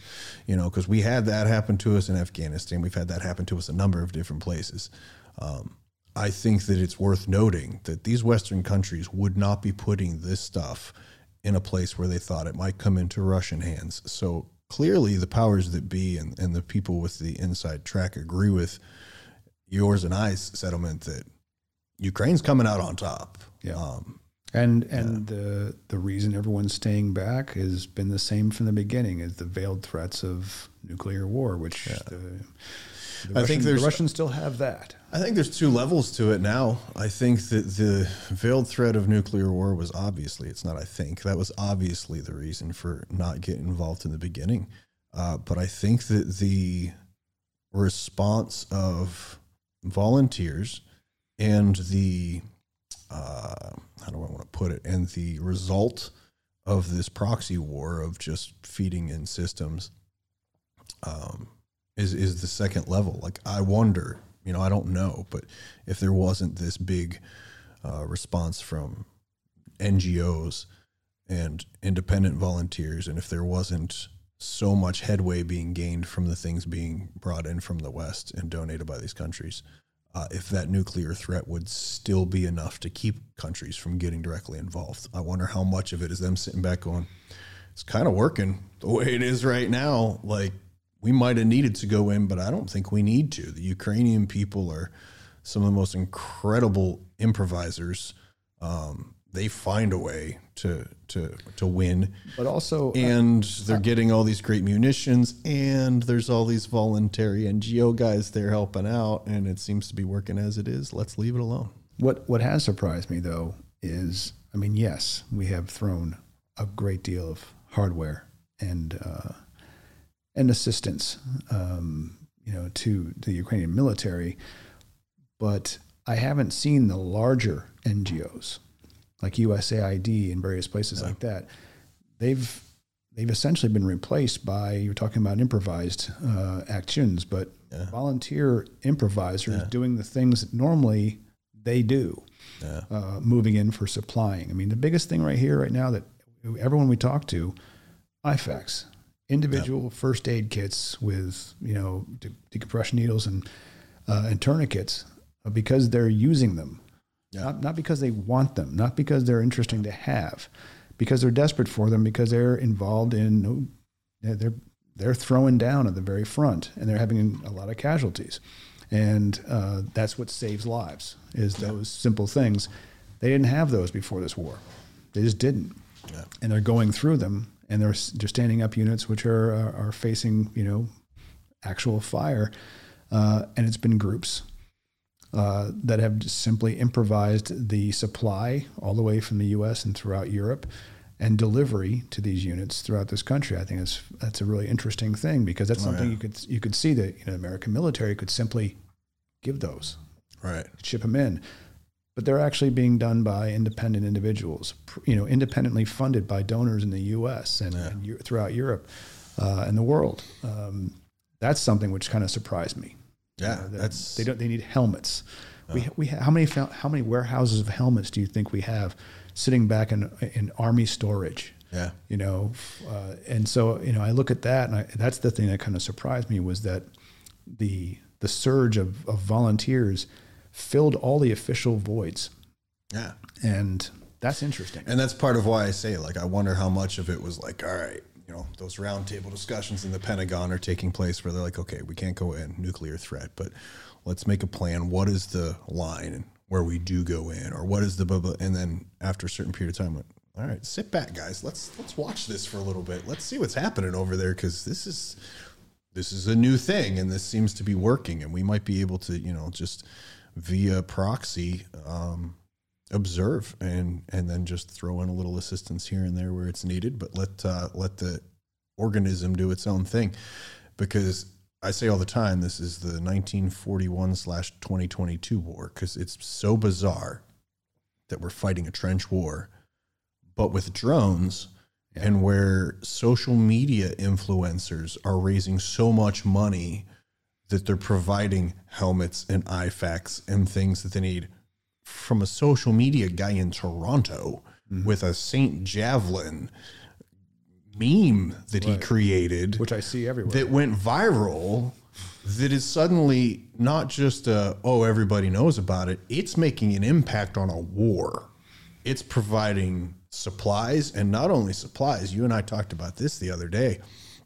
I think the reason that we saw the shift in late spring where it was Russia advancing and Ukraine trying to hold them off, to Russia pissing themselves and Ukraine kicking ass, was mental. It was, we talked about your first time you went to Lviv, what the atmosphere was versus now. It was that switch of, I'm prepared to be a martyr for my country, and I also think that's probably what I'm going to have to do. I'm expecting to die for my country. I believe we can win this war, but it's going to be ugly too. We've got this. We can do it. And there's all kinds of variables, and you can't figure out what was most instrumental. But things like a Saint Javelin meme that get everybody on board with, even on that surface 2022 kind of way, that is an emotion. That is a confidence building mental trigger. And then throw in all these volunteers from all over. You commented on being amazed. I came over here thinking there'd be like 10 of us in the whole country.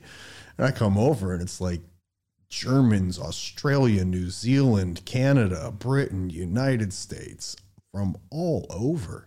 And these aren't just yahoos. There's some pretty high speed, impressive people here that I've met that you go, I know damn well you probably got a pretty good gig going in the States. I know damn well you could be making a lot of money doing what you're doing here if you did it for profit in some of these countries that will pay for your skill set.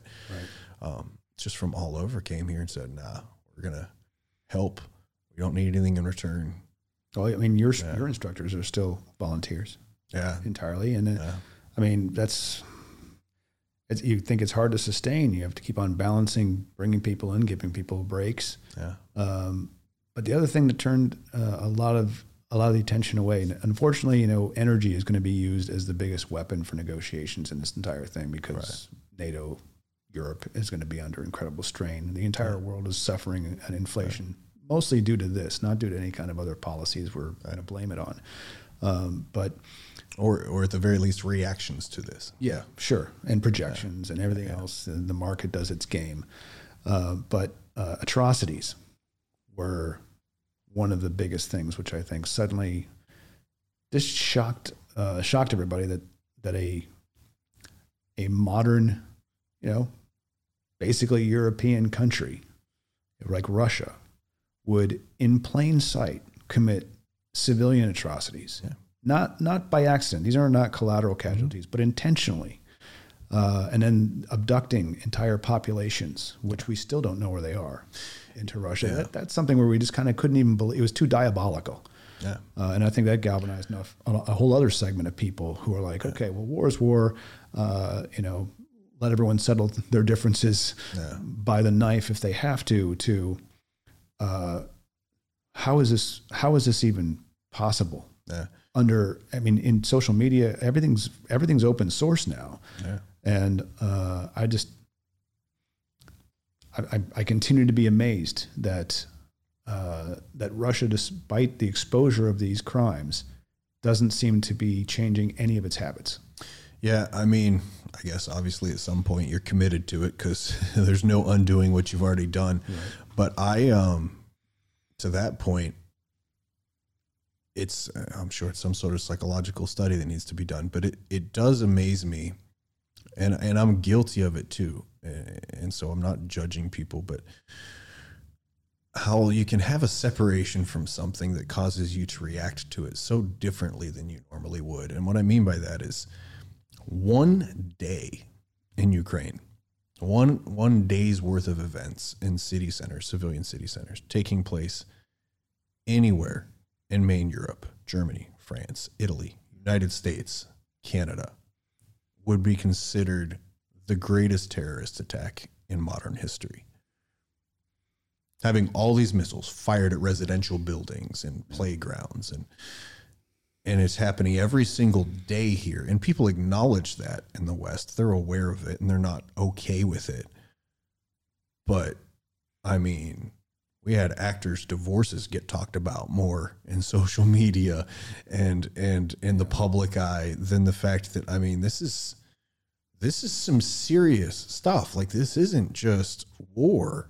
This is, and I've said this countless times, I wish honestly, people would stop calling it a war. It's an invasion and a terrorist attack.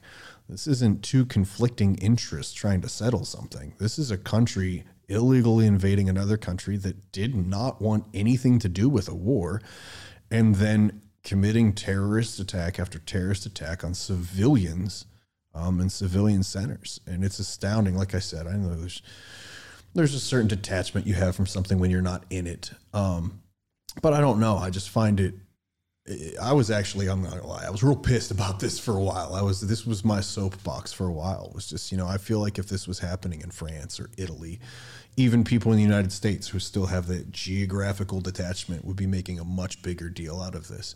Well, we also have 20 years of war fatigue in the U.S. Touche. And I think that's not insignificant. And, we were bored with Iraq. We gave it a good 6 weeks.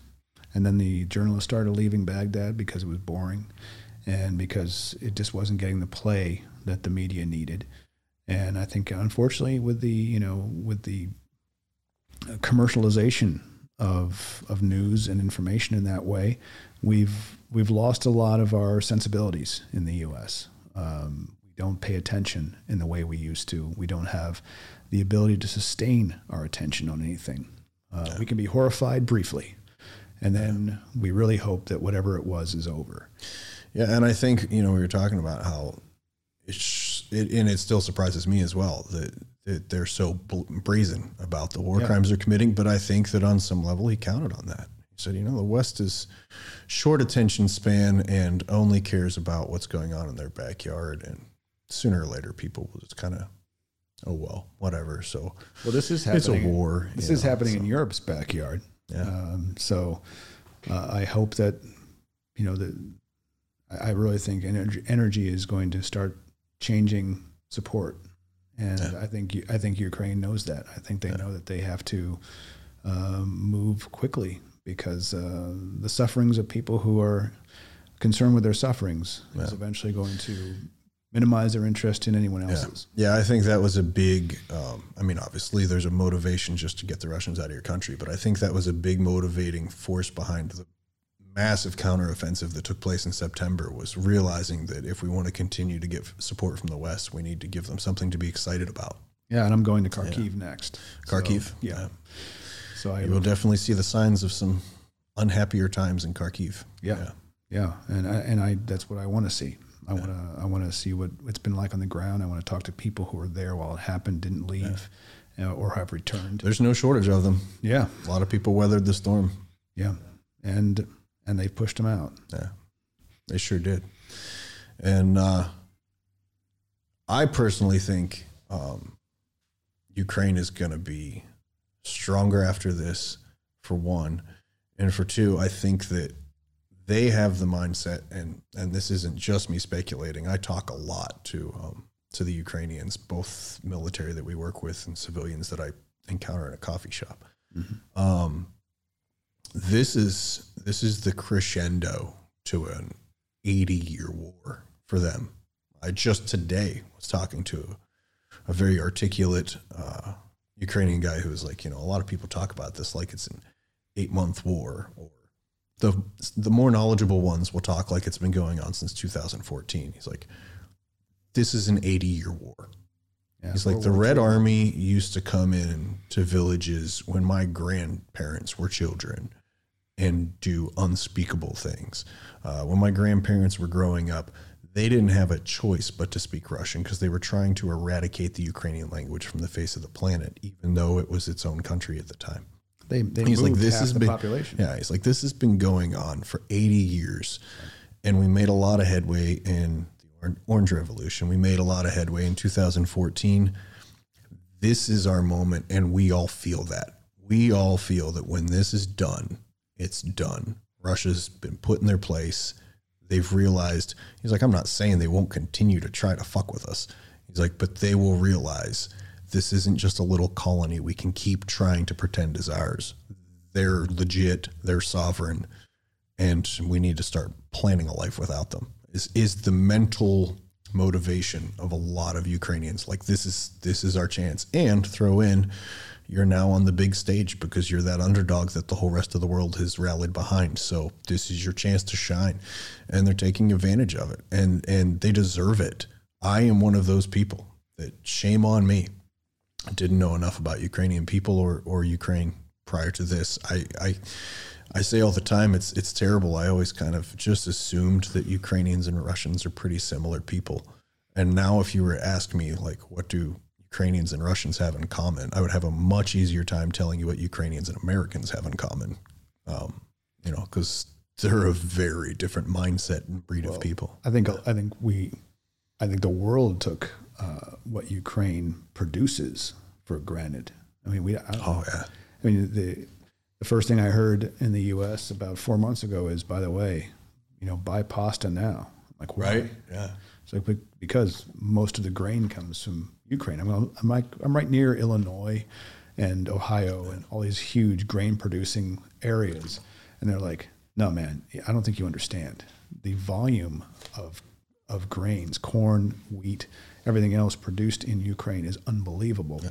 And driving from Odessa to Mykolaiv to Kyiv. I was just going to ask, if you drove or if you looked out the train windows, like black soil. That soil is unbelievable. It looks like ground coffee, like ground espresso beans. I've never seen anything like it.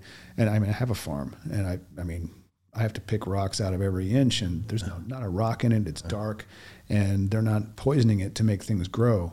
It's 6 feet of black soil, just there. It's incredible. So I didn't think about that, and also we don't even think about the fact that in the globalized economy that we now live in, location. We don't really we don't reverse engineer our products to location anymore. Yeah. And I was trying to find tiles for my kitchen. This is like the simplest, first world problem. Yeah. And I wanted to find a nice green, and I couldn't find them anywhere. And this one place had some. I'm like, thank goodness I finally found a tile that I think is beautiful. And the guy said, I'm sorry, I should have taken it off the display. And I said, why? He said, well, turns out our supplier said that the glaze, the minerals in the glaze come from Ukraine. We'll probably never get it again. And I said, of all things, and this was 4 months ago, so I'd already been to Ukraine. Like, of all things, something I never would have considered. This tile can't be made because of something that comes from Ukraine. Joint tape for drywall.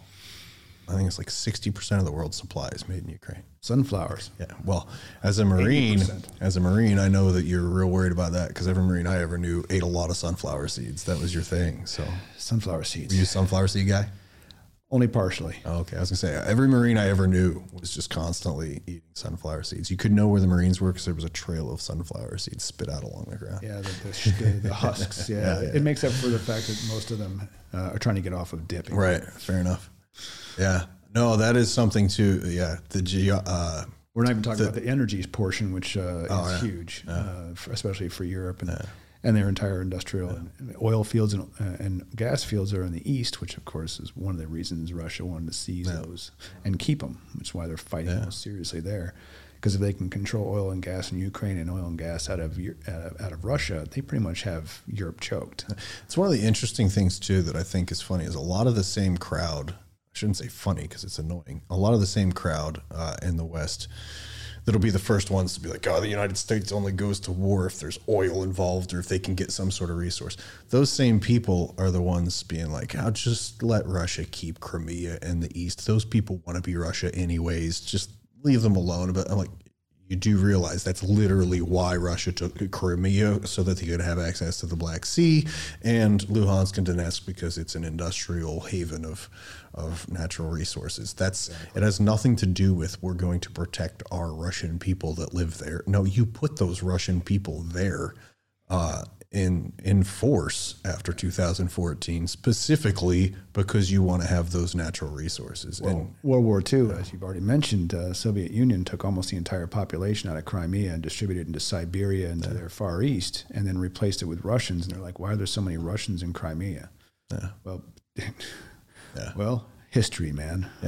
History. Yeah, that was one. I won't throw his name out there because I used to be a huge fan, but there's a very prominent individual in the United States who likes to say some things on Twitter that make my head spin lately. And stay off that was, I learned that lesson. I learned that lesson. Anyhow, but he posted basically that. like, you know, if you look at populist maps, you know, Crimea and the East, they're all Russian and want to stay Russian anyways. We should just let Russia have those. As if it's the West's decision anyways. That's another pet peeve of mine. Like, this is Ukraine. Like, the West can have an opinion, but you don't decide to give anything back. It's Ukraine. They decide what they want to do. But that was a rabbit trail. Is that it doesn't take a deep dive to read the history about settling an area. And that's been their move. That's been a Soviet move by Russia for a very long time. Lithuania, Georgia, Estonia, all of them. Yeah, repopulate it. And then not only that, if you want to be just super common sense about it, most of the people that stayed when Russia occupied it are going to be the Russians, and most of the pro-Ukrainians are going to get out. So just because you look at something that's its current state, which is still exaggerated by Russia, because still currently there's a lot of pro-Ukrainians in those areas. The numbers that do exist right now are just irrelevant because they were fabricated via settlement and people evacuating because Russia's occupying the territory. So you can't use those numbers. It's ridiculous. Crimea especially. And they're still even exaggerated. I mean, there's still a lot of pro-Ukrainians in Crimea and in the East. So if they're not being killed. Yeah, well, they're quiet pro-Ukrainians right now because if you voice it, and that's one of those things too, is they went house to house and killed people doing a poll. Yeah. Oh yeah.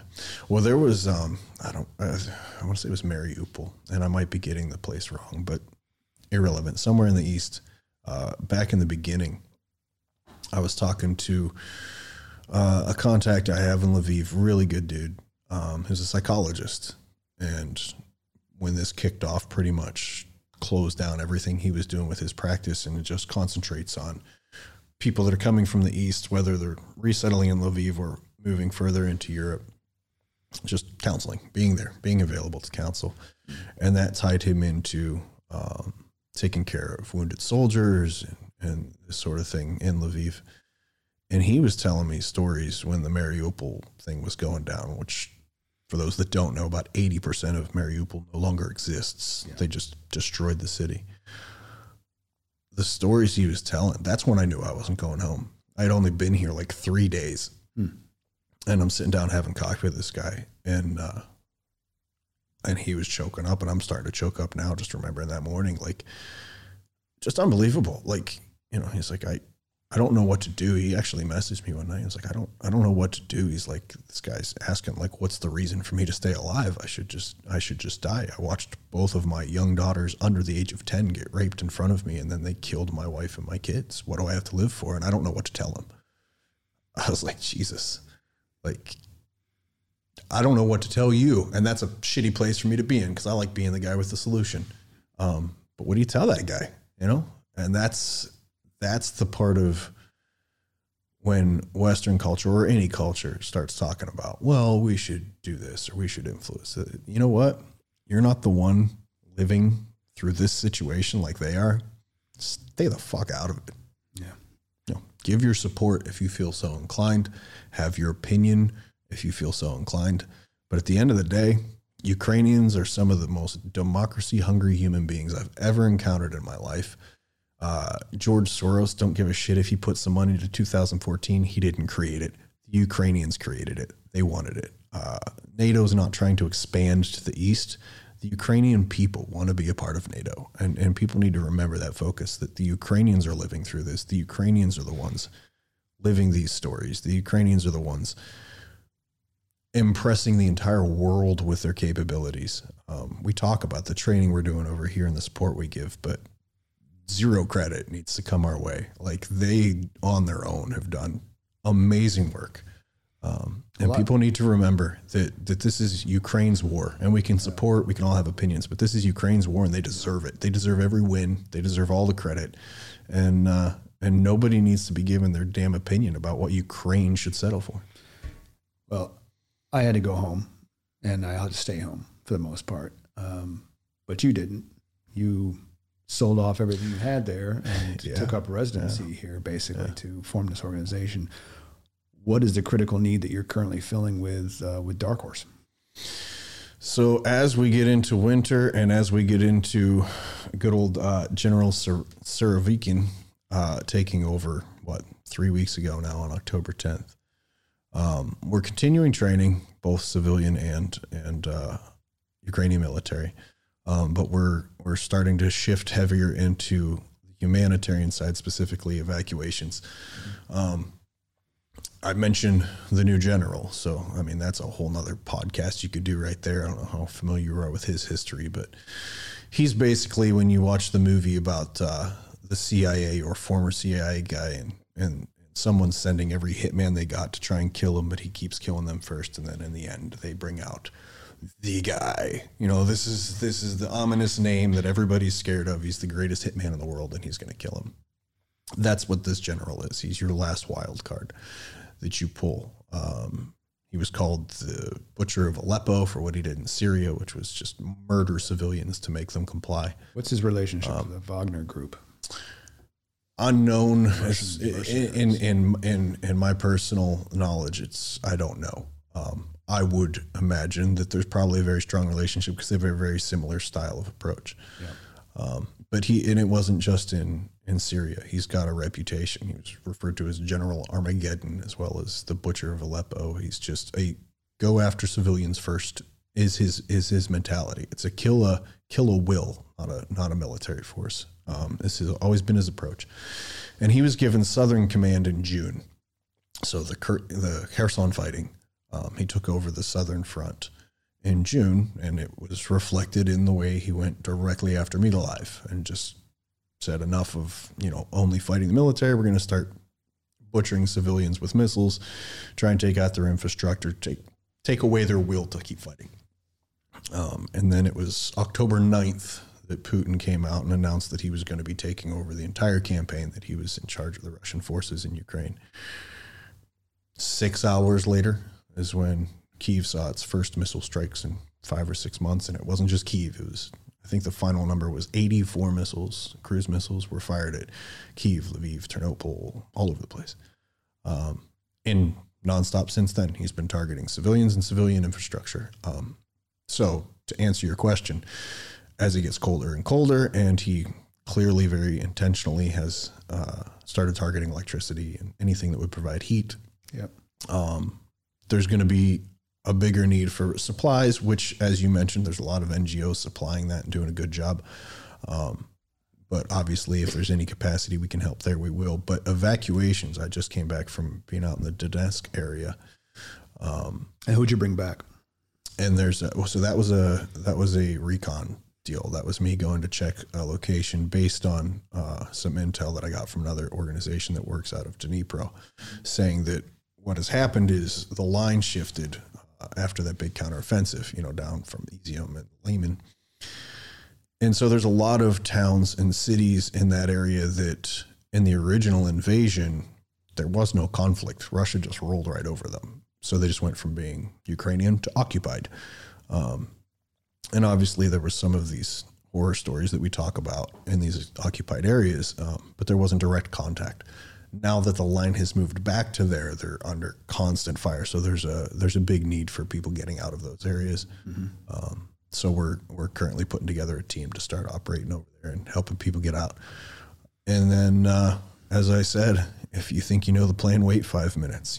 We've got no shortage of opportunity to train. It's a shame. We've got a queue, but you have to, and you prioritize based on who's most likely to see conflict first. Right.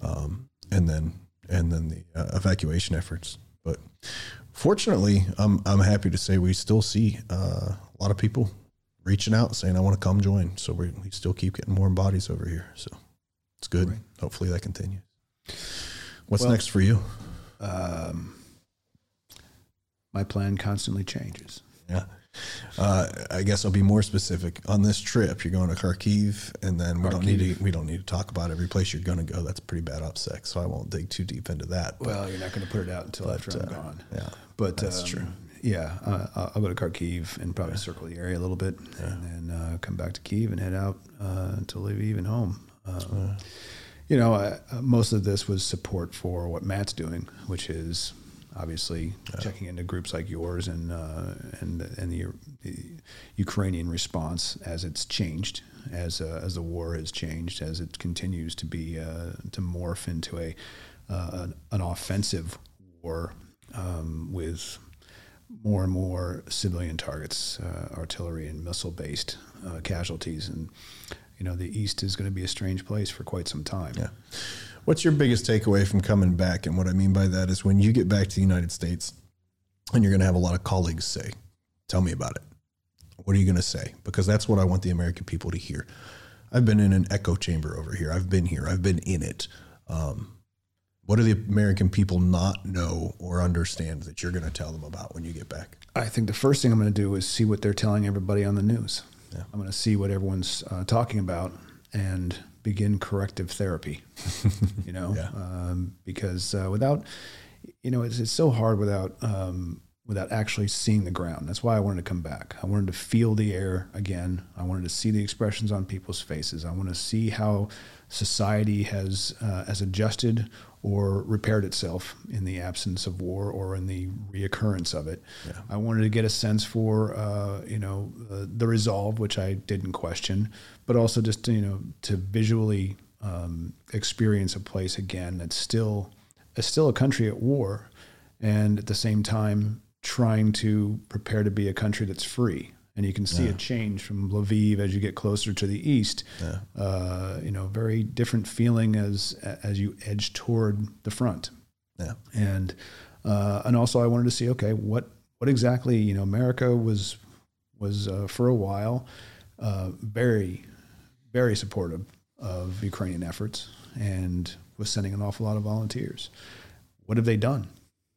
I wanted to see what you had done. I wanted to see what these other organizations had done. What's the effect of that support? Is it just that kind of mysterious, I sent money in, I don't know what happened to it, to I sent money into a place that makes IFACs and distributes them to an organization that hands them to soldiers who they need tourniquets. Yeah.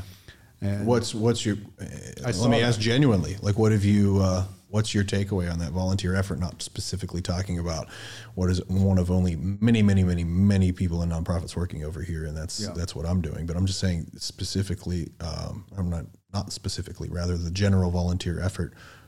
What's your tour been like? What have you, I don't need the specifics of each place, but what's your overall takeaway? Well, Mykolaiv, I saw a soldier come up with clearly an American supplied IFAC. And when he found out we were Americans, he tapped it and went, Duże dobre. Yeah. And so, whatever that means to someone far away who funded that, I'm going to pass that thanks back because he's not kidding. He drove up in a pickup truck that has been shot up. I don't know how it was driving, but it's full of shrapnel because it's been hit probably multiple times. It's got bullet holes in it. And, he's in the war and that's where our support went. Yeah. And, we didn't send a soldier, but we reinforced one who is already there. So that was good to see. I'm not sure yet. I haven't formed all my thoughts, but I kind of want to see how things are being played because, there's a whole movement right now to reduce support by candidates right now in the run for Senate and Congress, which I find is insensible and surprising. But okay, what is their argument? I need to find out what that is and provide a fair and reasonable counter to that.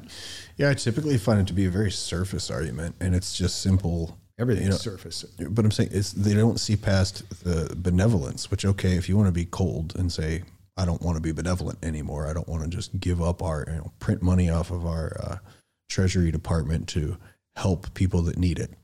Let's take benevolence off the table.